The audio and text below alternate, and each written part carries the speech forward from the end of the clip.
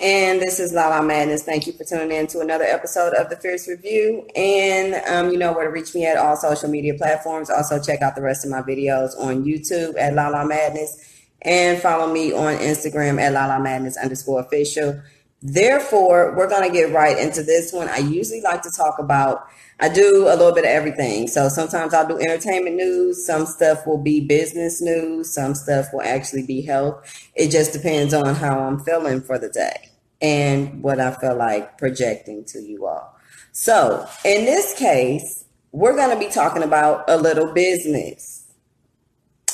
Retail store hell is what I am titling this one. And that is because a lot of retail stores, as we know, have been going downhill. You know, your actual brick and mortar stores where you go in, do your shopping, walk aisle by aisle, blah, blah, blah, blah, blah.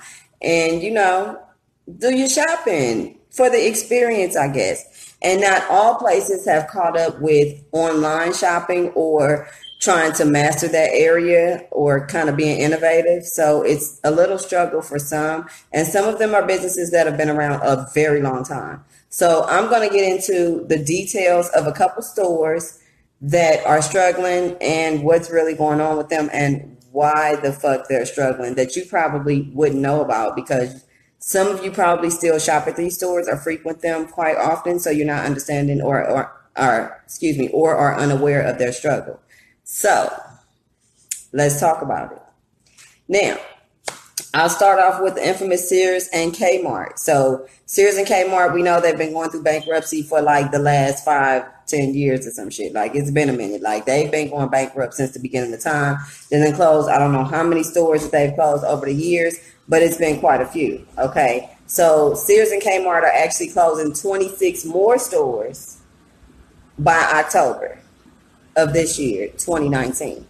So 21 of the stores will be Sears and 5 of the stores will be Kmart's to equal your 26. Now, liquidation of the stores will begin actually in mid-August, which is about now. And so those of you that like Sears and Kmart, I suggest you find the ones that's closing and head on down there to get all that shit that's going to be on liquidation. You know how it goes. Wait for their ass to close, get you a bunch of shit at little to nothing. That part.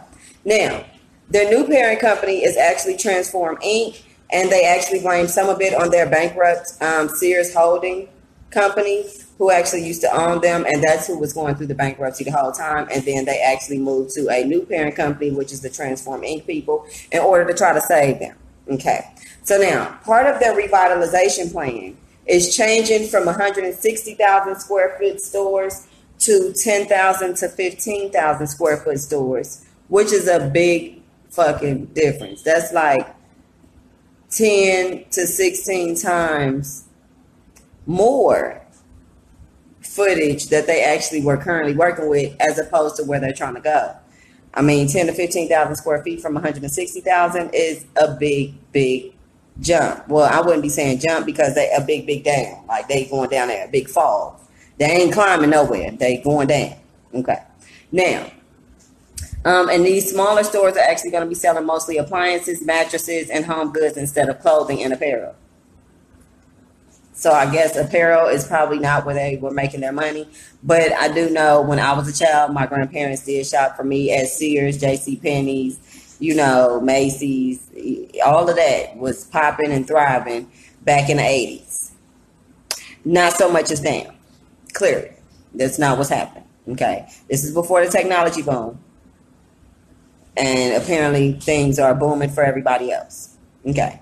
Now, they plan on actually acquiring the 650 Sears hometown and outlet stores once the purchase is complete as far as the bankruptcy purchase.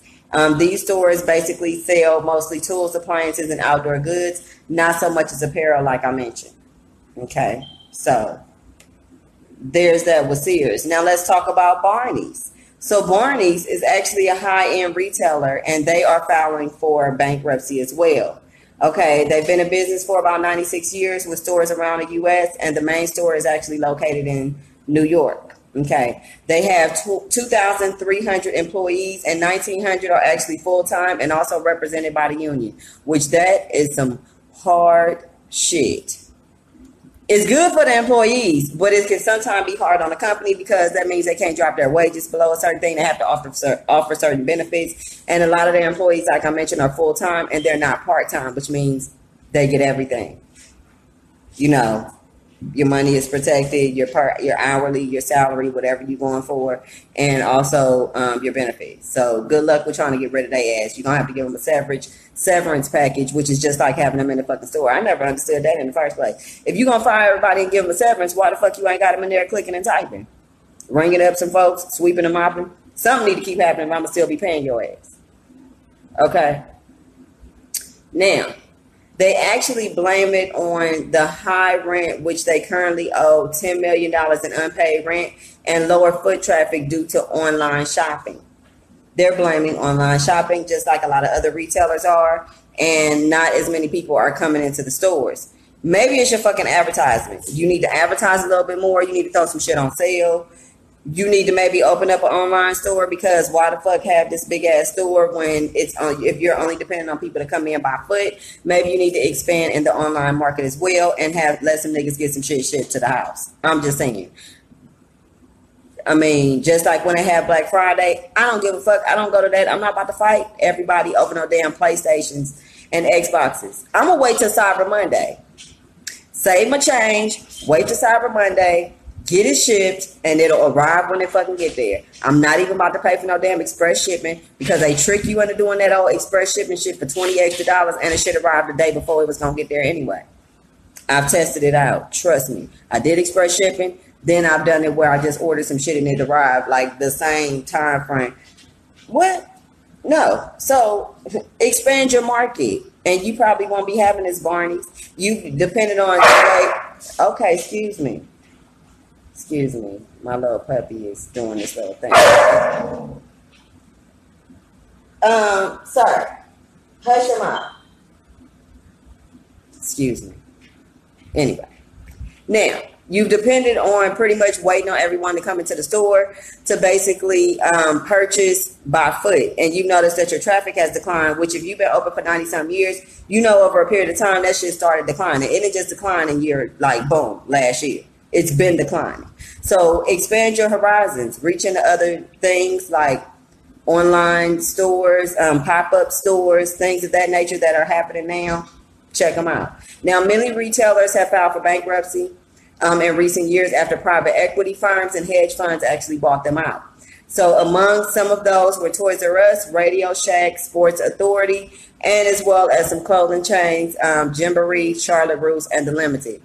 All filed for bankruptcy, which you probably didn't even know. They filed for bankruptcy very recently. And that's generally, like I mentioned, after big firms come take them over, or hedge funds buy them out just to acquire something that's going under, to think that they can recover from it. And then they actually don't, because their objective is to just buy it and let it sit there and let the same stuff keep happening instead of reinventing what's going on.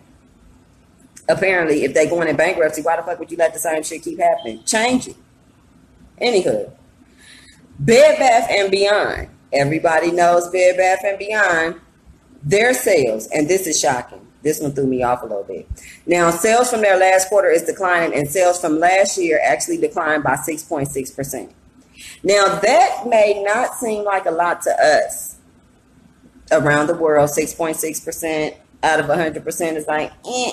But no, in the business world, that is a lot, because 6.6%, they be speaking in millions and billions. So 6.6% of, $1 million, that shit can be a whole lot. You get to talking in billions, it could be more than that. So don't let it fool you that the little small 6.6% is nothing. It's something.